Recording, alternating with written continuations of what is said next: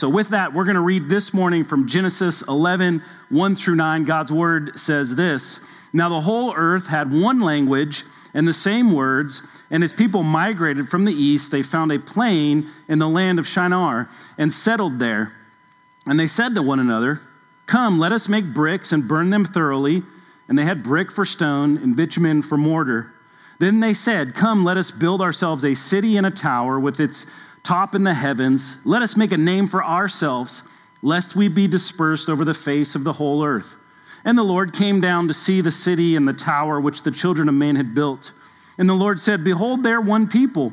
They have all one language. And this is only the beginning of what they will do, and nothing that they propose to do will now be impossible for them. Come, let us go down and confuse their language, so that they may not understand one another's speech. So the Lord dispersed them from there over the face of the earth, and they left off building the city. Verse 9, Therefore its name was called Babel, because there the Lord confused the language of all the earth, and from there the Lord dispersed them over the face of all the earth. This is the word of the Lord. Let us bow our heads in prayer. Father, we love you. We thank you for your grace and your mercy, Lord. We thank you that we can gather today around your word as we sing your word back to you, and we learn from your word, that is the Bible, our holy scriptures, Lord. And we thank you for Jesus. We thank you for his reconciling work. God, that you came and took on flesh and lived in our place perfectly. You died on the cross for our sins as a substitute for us, Lord, and that you have raised from the dead in victory over sin and death, God. And we pray through Jesus, and we call upon you, God, to help us this morning as we hear from your word. Lord, would you stir up our affection for you, God? Would you help us to walk in the new and better way through your son, Jesus? And it's in his name that we pray. Amen. All right. In June of 2007, something remarkable happened in the technology industry. Apple released the first generation of the revolutionary iPhone. The buzz around this new and exciting technology made this little device the center of affection for any tech-savvy millennial. The newest, latest, and greatest cell phone had arrived. The cutting-edge touchscreen, maps capability, and iPod music integration led this little contraption as the new gadget that you must have. And that was in 2007. Now, I'm going to run through a timeline with you. A year later, the iPhone 3G was introduced in July of 2008. And then the 3GS in June of 2009. And then the iPhone 4 in June of 2010. The 4S, October 2011. The 5 in September 2012. The 5S, September 2013. The 6 and 6 Plus in September 2015. The SE in March 2016. And then the 7 and 7S in September 2016. The iPhone 8 and 8 Plus in September 2017. Then the new iPhone X in November 2017, and then the XS and the XS Max in September 2018, then the 11 Pro and the 11 Pro Max in September 2019, the 12 Mini Pro and Pro Max in November of 2020, then the iPhone 13 Mini Pro and Pro Max in September 2021, then the SE3 in March 2022, and then the 14 Pro and Pro Max in September 2022, and then the 14 Plus in October of 2022. And now, if you guys have been paying attention to the news, we have the highly anticipated new iPhone 15 to be released later in September 2023. Isn't everybody excited? Yes. This isn't a commercial for the iPhone. It's to get us around this idea this morning in our society, this cultural concept that we have that new is better, right? The new thing is always better. I remember kind of in geekier days for myself when the iPhone came out, man, I wanted one of those phones with the touch screen, and you could just put the little GPS map right on there. I could listen to my music.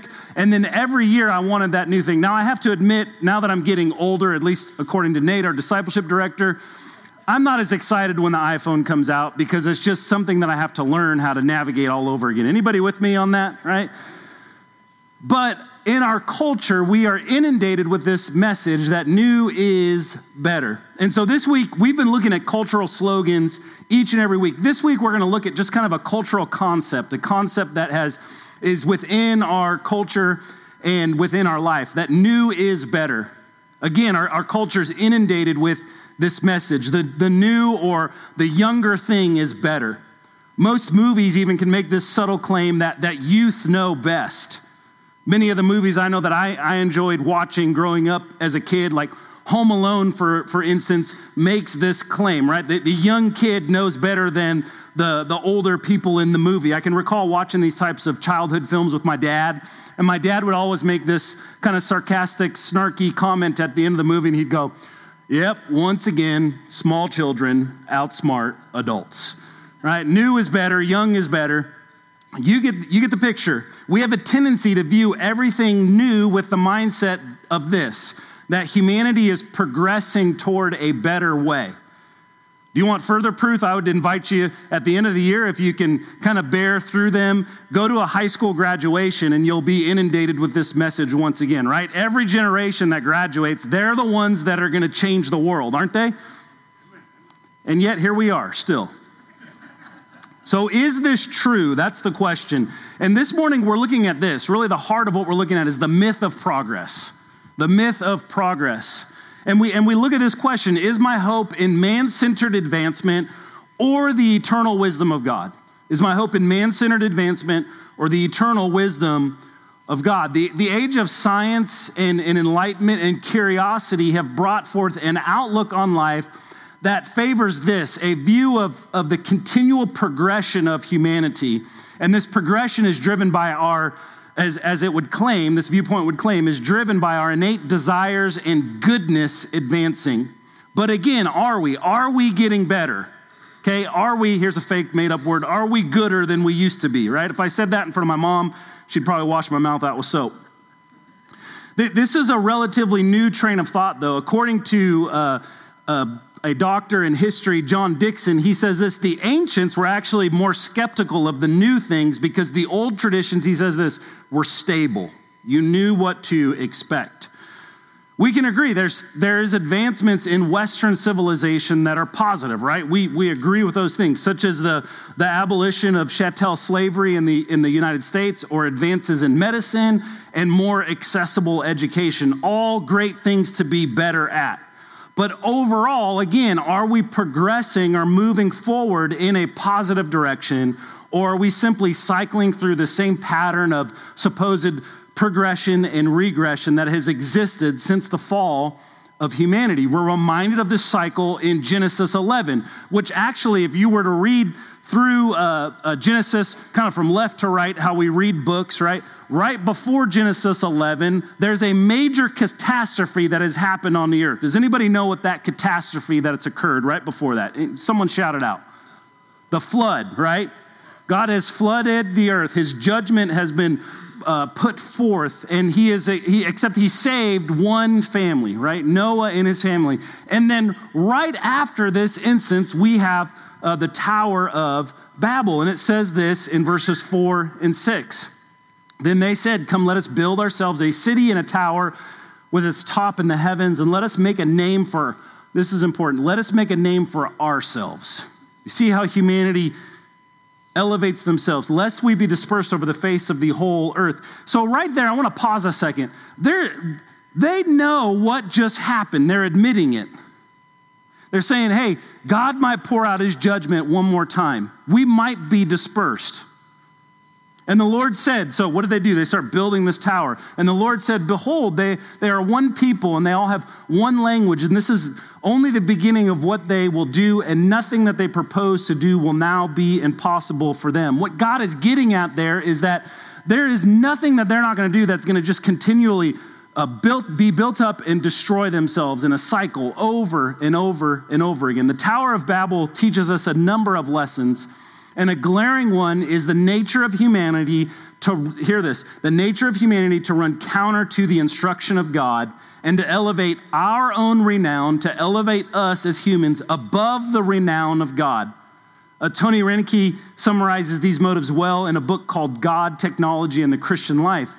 He speaks also on the Tower of Babel, and he states this, quoting, says, all of humanity gathered together with religious intent. I want to pause his statement, to worship, right? And who are they worshiping? They're worshiping themselves.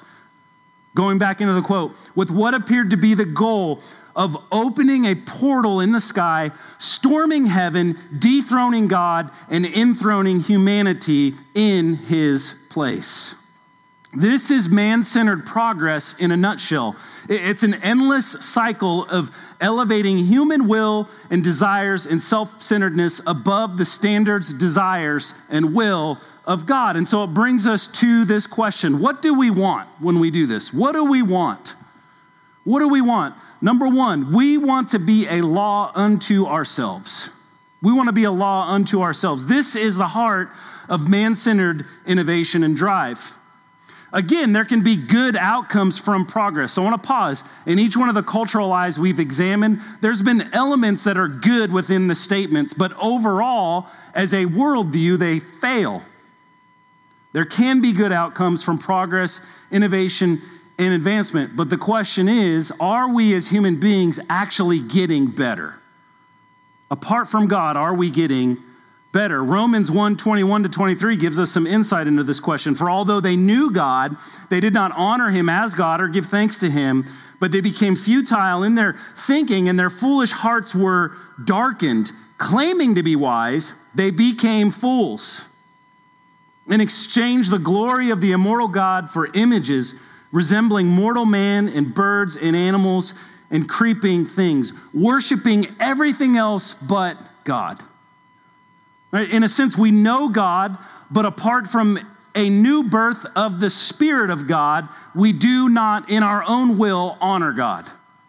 The scriptures would go further. Romans 2:14, for when Gentiles who do not have the law by nature do what the law requires, Paul says here, they are a law to themselves, even though they do not have the law. Now, this verse in context infers that humanity is able to seemingly do good deeds outside of knowing the law of God, because the reality, Paul would teach in the book of Romans, is that it is actually written in our hearts. This is why every people group, if every newly discovered people group, void of the knowledge of God, still has laws and rules similar to the commandments that we find in Scripture. But again, the central aim of humanity, even with those rules in place, is to elevate their knowledge and their power above that of Yahweh, the one true God. Man thinks that his way will bring perfection. And I'm going to use this word this morning, utopia, right? A perfect society that we can live in. We see examples of this actually if we look back into the last century. There's two distinct examples of this in political structures that we saw take place in Europe and much of the world. We see it in the rise of fascism, which took shape under a man named Adolf Hitler. What fascism did is it elevated a central government led by one dictator, in this instance it was Hitler, to bring about what his goal was to bring about perfection, right, utopia, through one superior race. And he aimed to do so out of the destruction of other races and people, and here's the catch, that he deemed inferior. He got to set the standards and rules of what utopia looks like. God's not involved in this at all. Similarly, another system would be called Marxism. Marxism gave rise to a supposedly people-centered governance which aimed to bring utopia or perfect society through the destruction of social and economic classes in a society out of the equal distribution of wealth, and the abolition of private property, doing away with privately owned property. But instead, what Marxism did is it gave way to hunger, death, and also atheism, a godless system of governance led by evil men responsible for the death of millions of human lives. Men like Lenin and Stalin, Mao, Castro, and Kim Jong-il. Because they are systems of thought and governance that are void of God being at the center. And whenever we do something that's void of God being at the center, we do not progress, we regress, we go backwards. We're not getting better even though we think we might. Quoting Pastor David Fairchild, he says this, fascism and Marxism are two secular meta-narratives which promise this, a new society without the new birth. We're going to get into the new birth a little bit later. Both attempt to eradicate human sin and suffering while causing this, ever more sin and suffering, thus becoming the tormentors they once despised. Why is this always the case? Like, what's the point of this, you might be thinking? Why is this always the case? Because our systems of thought are driven primarily with man at the center and not God. Again, a law unto ourselves. This creating a law unto ourselves attitude, unfortunately, has invaded our churches in the form of so-called progressive Christianity, which attempts to reorient the clear commands and statutes of Scripture around what a pastor or person thinks is best, and disregards the commands which calls us, Jesus is very clear about this, to love God by obeying him. This sort of progress has led many churches to throw out this clear scriptural teaching on sexuality, governance, and the value of human life. And ultimately this, the authority and inerrancy of Holy Scripture. At this church, we hold these to be true, the Scriptures to guide us. So the question becomes this: what do we need? What do we need? I'm going to add this in this morning as I was thinking about the sermon. What do we really need? What do we really need? We need this. We need a new birth. We need a new birth. We cannot have a new society or transformation in our lives. We cannot have justice apart from a new birth. The interesting component of progress or new is better is the realization that there is something inherently wrong with the way things are going in the present. That's what these other systems of thought have brought. Things are not right, but aside from this, I want to give you this truth. It's a very exclusive claim I'm making this morning. Aside from being born again, our pursuits of progress are really a regression from a God-honoring way of life, because we must first be born of the Spirit, granted a new birth. We must become a new creation. We read a passage from 2 Corinthians chapter 5 earlier. Brian led us in a reading of that passage that talked about how we are new creations in Christ. What happens when we are reborn of the Spirit? We're made new. We set aside the sinful person that we are through the power of God, and we put on the newness of life that Jesus has won for us. Romans 6:4 says this: we were buried, therefore, with him by baptism into death, right? Our old way has been put to death, in order that just as Christ was raised from the dead by the glory of the Father, hear this, we too might walk in newness of life. We've been given new life through Jesus. We need new life. Just recall that there's a famous conversation from John chapter 3 between Jesus and the curious Pharisee Nicodemus, where Jesus says this startling statement to Nicodemus, and he doesn't get it. Jesus says, "Truly, truly, I say to you, unless one is born again, he cannot see the kingdom of God." Jesus makes this claim. This new birth and new creation is this. It's the trajectory of all of Scripture, from beginning to end. Even in the early covenant between Abraham and God, if we were to go back to Genesis 15, even that covenant points forward to the coming King Jesus, who brings about, as Jesus said to Nicodemus later in the New Testament, he brings about the new birth. We pick up a conversation between God and Abraham in Genesis 15, 5 and 6. The Bible says, and he brought him outside and said, "Look toward heaven and number the stars, if you're able to number them." Then he said to him, God speaking to Abraham, "So shall your offspring be." And then it says, Abraham believed the Lord. This is important. And God, that is the he there, counted it to him as righteousness. This interaction between God and Abraham points to the coming of Jesus and the inauguration, the beginning of what we would call the new covenant. Again, the question, what do we need, brings us to this. We need a new covenant. The old covenant was given so that our sin would be revealed. What is the old covenant? It's the giving of the law to God's people, Israel. I'll put it simply this way, right? All the thou shalt not do this, that's the giving of the old covenant. And the old covenant was giving, it was really a form of grace that God gives to us. It was given so that our sin would be revealed, that we would know that we fall short of the mark that God has set, which is perfect. It's perfection. But I want you to notice, here we see the gospel right here in God's conversation with Abraham. Notice how Abraham was counted righteous in Genesis 15.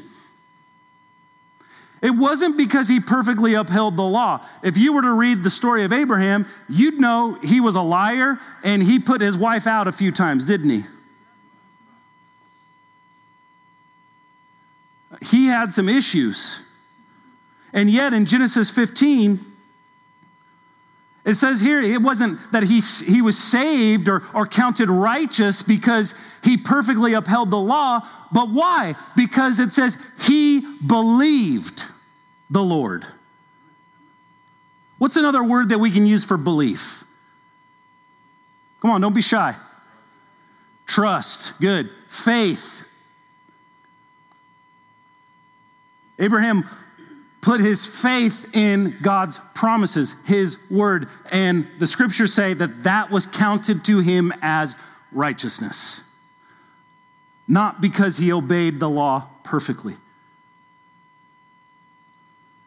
He was righteous because of belief in God's promise by faith. God in his love gave us the law to reveal our deficiencies due to sin and to bring a realization and longing for the fulfillment of the law through something new and better. That's why apart from Christ, there's just something within us that doesn't sit right.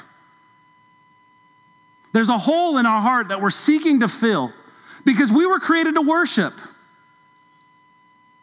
And we're either going to worship, even the atheist is going to worship things in the creation, but they were designed to worship who? God.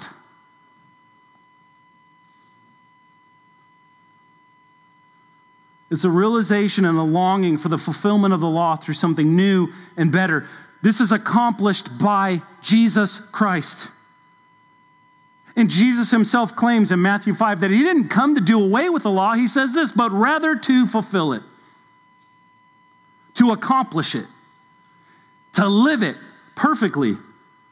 And the Old Testament prophets, so that he would usher in a new covenant, a new people. The Old Testament prophets foretell of this new covenant in Jeremiah 31:31, where the prophet says this, behold, the days are coming, declares the Lord. Hear this, when I will make a new covenant with the house of Israel and the house of Judah.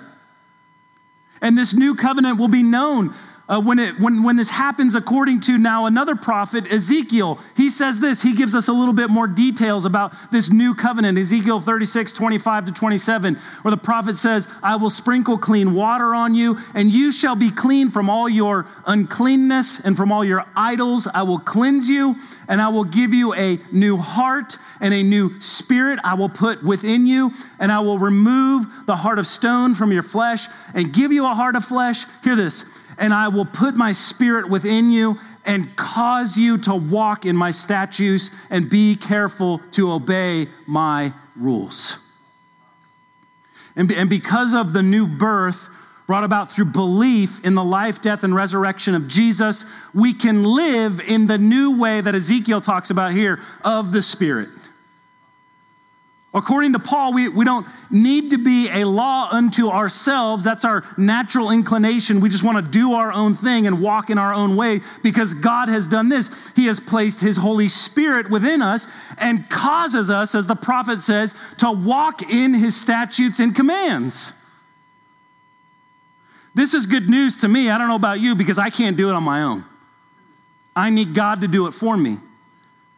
Romans 7:6 says this, but now we are released from the law, having died to that which held us captive, so that we serve in the new way of the Spirit and not the old way of the written code. Thank you, Lord.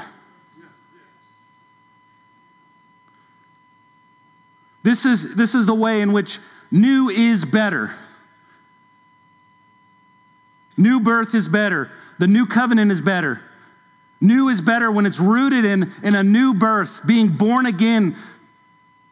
and adopts a new covenant in which we live. Jesus says this, we live in worship. He had a conversation with a lady at the well. We live in worship by the Spirit and the truth, he says. And so what do we do? It's our last question. What do we do with this information? Number one, practically now, we discern God-honoring progress.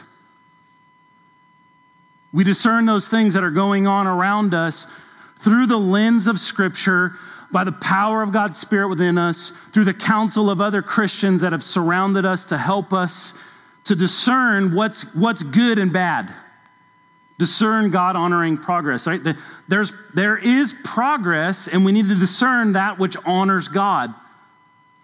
And we have to realize, too, there's this beautiful thing that God does, even to those who are not in him. He extends grace not only to those who are saved, but he extends common grace to all of humanity. It's the reason why somebody who isn't in Christ can wake up and breathe air in the morning and be beautifully creative. Because God's common grace has been poured out on all of humanity. God can and will work through fallen people to bring about his greatest good. Psalm 119, 169 says this. Now, this is where we need help. We need discernment. The psalmist says, let my cry come before you, O Lord. Give me, this is an important word, give me understanding. And look where he gets it from. According to what? Your word. This is the issue with when we hear of a progressive Christianity. The issue with that is that they discard the word. And they set down Scripture and they say, I know better than God. Because the psalmist here says, give me understanding according not to what I think is right or wrong, but according to what? The word of God. We can't throw out the tools that he's given us. We must discern those advancements or progresses that we have which honor the Lord. Moreover, we have to acknowledge this because our society wants to tell us otherwise, but I'm here to tell you the truth this morning. Many of these advancements have actually come from Christians and Christian leaders. A few examples of advancements under Christian leadership. Hospitals. Look at the names of some of them just right down here in our city. The provision of education and the abolition of slavery in America. I know the news and the TV wants to tell you that Christians perpetuated that, and there were some so-called Christians that pushed slavery, but by and large, those who worked to abolish slavery, were followers of Jesus. That's good and God-honoring progress rooted in Christian faith and leadership. So we need to discern those things. An example that we have of this, actually, I spoke a little bit about Hitler earlier. An example that we have of this is a man named Dietrich Bonhoeffer. I've shared often about him in my sermons. He was a pastor in Germany, was actually in the United States for a period of time working with a church and a seminary. And the Lord was just impressing on his heart that he needed to go back to Germany and speak out about what Hitler was doing there. And he was actually involved in a plot to overthrow and kill Hitler. And ultimately, he was imprisoned and he was martyred for his faith and his following of God's call on his life. But he was a man who discerned progress according to God's word. And he's like, something's not right with what's going on, and I'm going to do something about it. Number 2, what do? Honor mature saints of the faith. Again, in a society that's inundated with the message that new is better or young is better, oftentimes that message can infiltrate the church and we disregard our older faithful members because we want to get younger. But the Lord has called us to minister one to another, to uphold those mature saints of the faith. Again, in the church, we have a tendency towards an unspoken new is better mindset. In the way we treat our older members in leadership, we must honor the mature saints of our faith. And here's something, learn from them. I have a couple in my life that probably on a weekly basis, I'm shooting a text to them, just say, hey, I got a ministry question for you. Can you help me? I need to learn from you. I don't know what to do, or I need your help to just help me to discern if I'm on the right track or not. And I know that these folks are praying, and they're searching the word, and they're giving me wisdom that they've drawn from their experience and through the Spirit of God and through learning from God's word for decades. Psalm 71:9 says this, "Do not cast me off in the time of old age. Forsake me not when my strength is spent." You see, the scriptures uphold men and women of great faith, mature saints. There's a whole chapter. Do you know there's a whole chapter in scripture on this, Hebrews chapter 11? As models of hope and convictions in things unseen.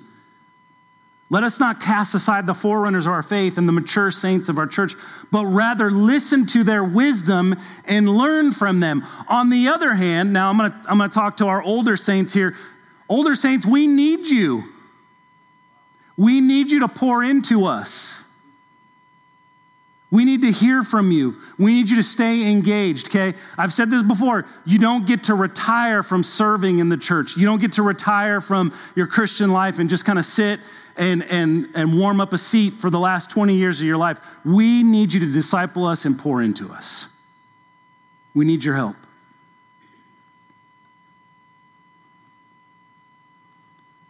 We need to learn from you and gather wisdom. The author of Hebrews comes to this conclusion after reflecting on the great faith of those from the old way in Hebrews chapter 11. He says this, Hebrews chapter 12. Now I want you to get a vision. I'm just going to turn to the passage. I had to go short in the earlier service, and I don't have to go short now because we don't have anything going on after this.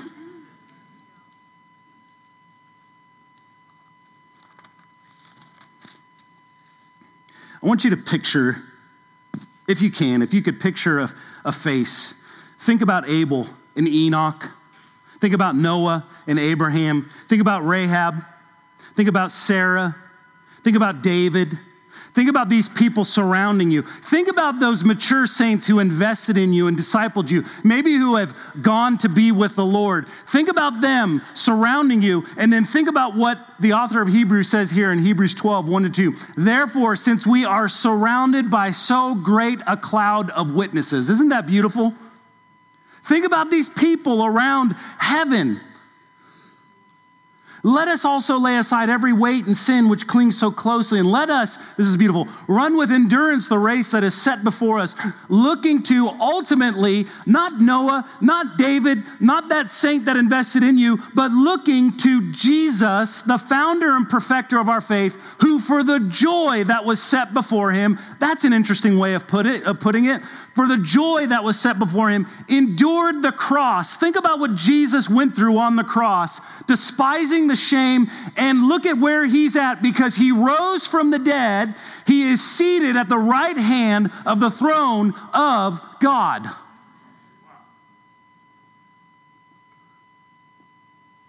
Honor the mature saints of the faith. We have so much to learn from one another.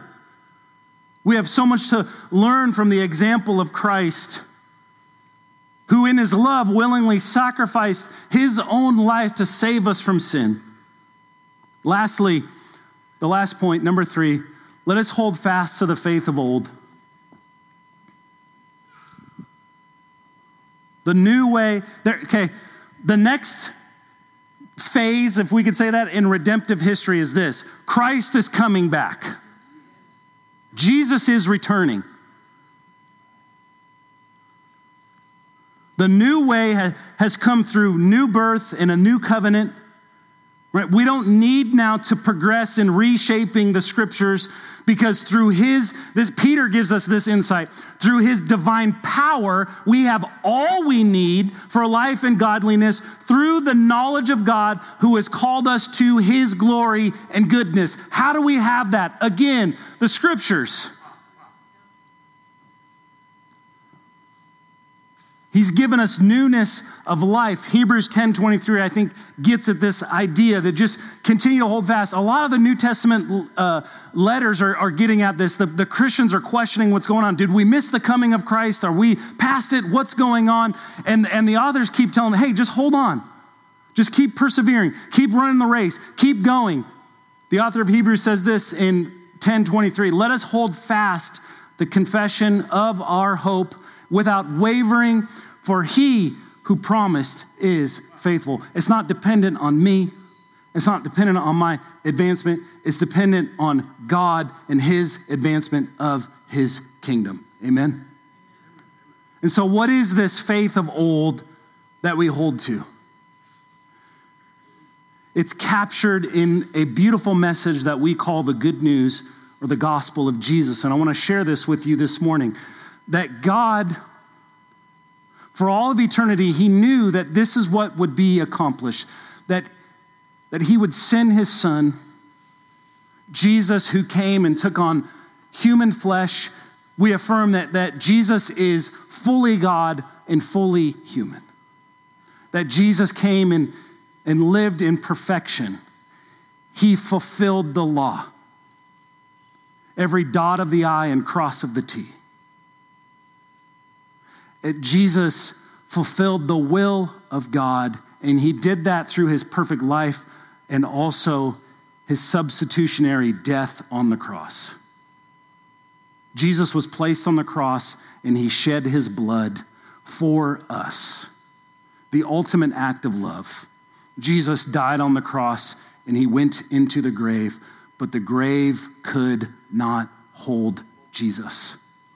On the third day, the earth shook, and the stone was rolled away, and Jesus came out. He is alive, and he has victory over sin and death. Jesus ascended to heaven, as the author of Hebrews says, and he sits at the right hand of the Father. Where right now, he is reigning over all things. We have that confidence in Jesus. That is the faith that we have. We don't need to create something new. We have all we need for life and godliness right here in the power of his word, the life, death, and resurrection of Jesus. Amen. Amen.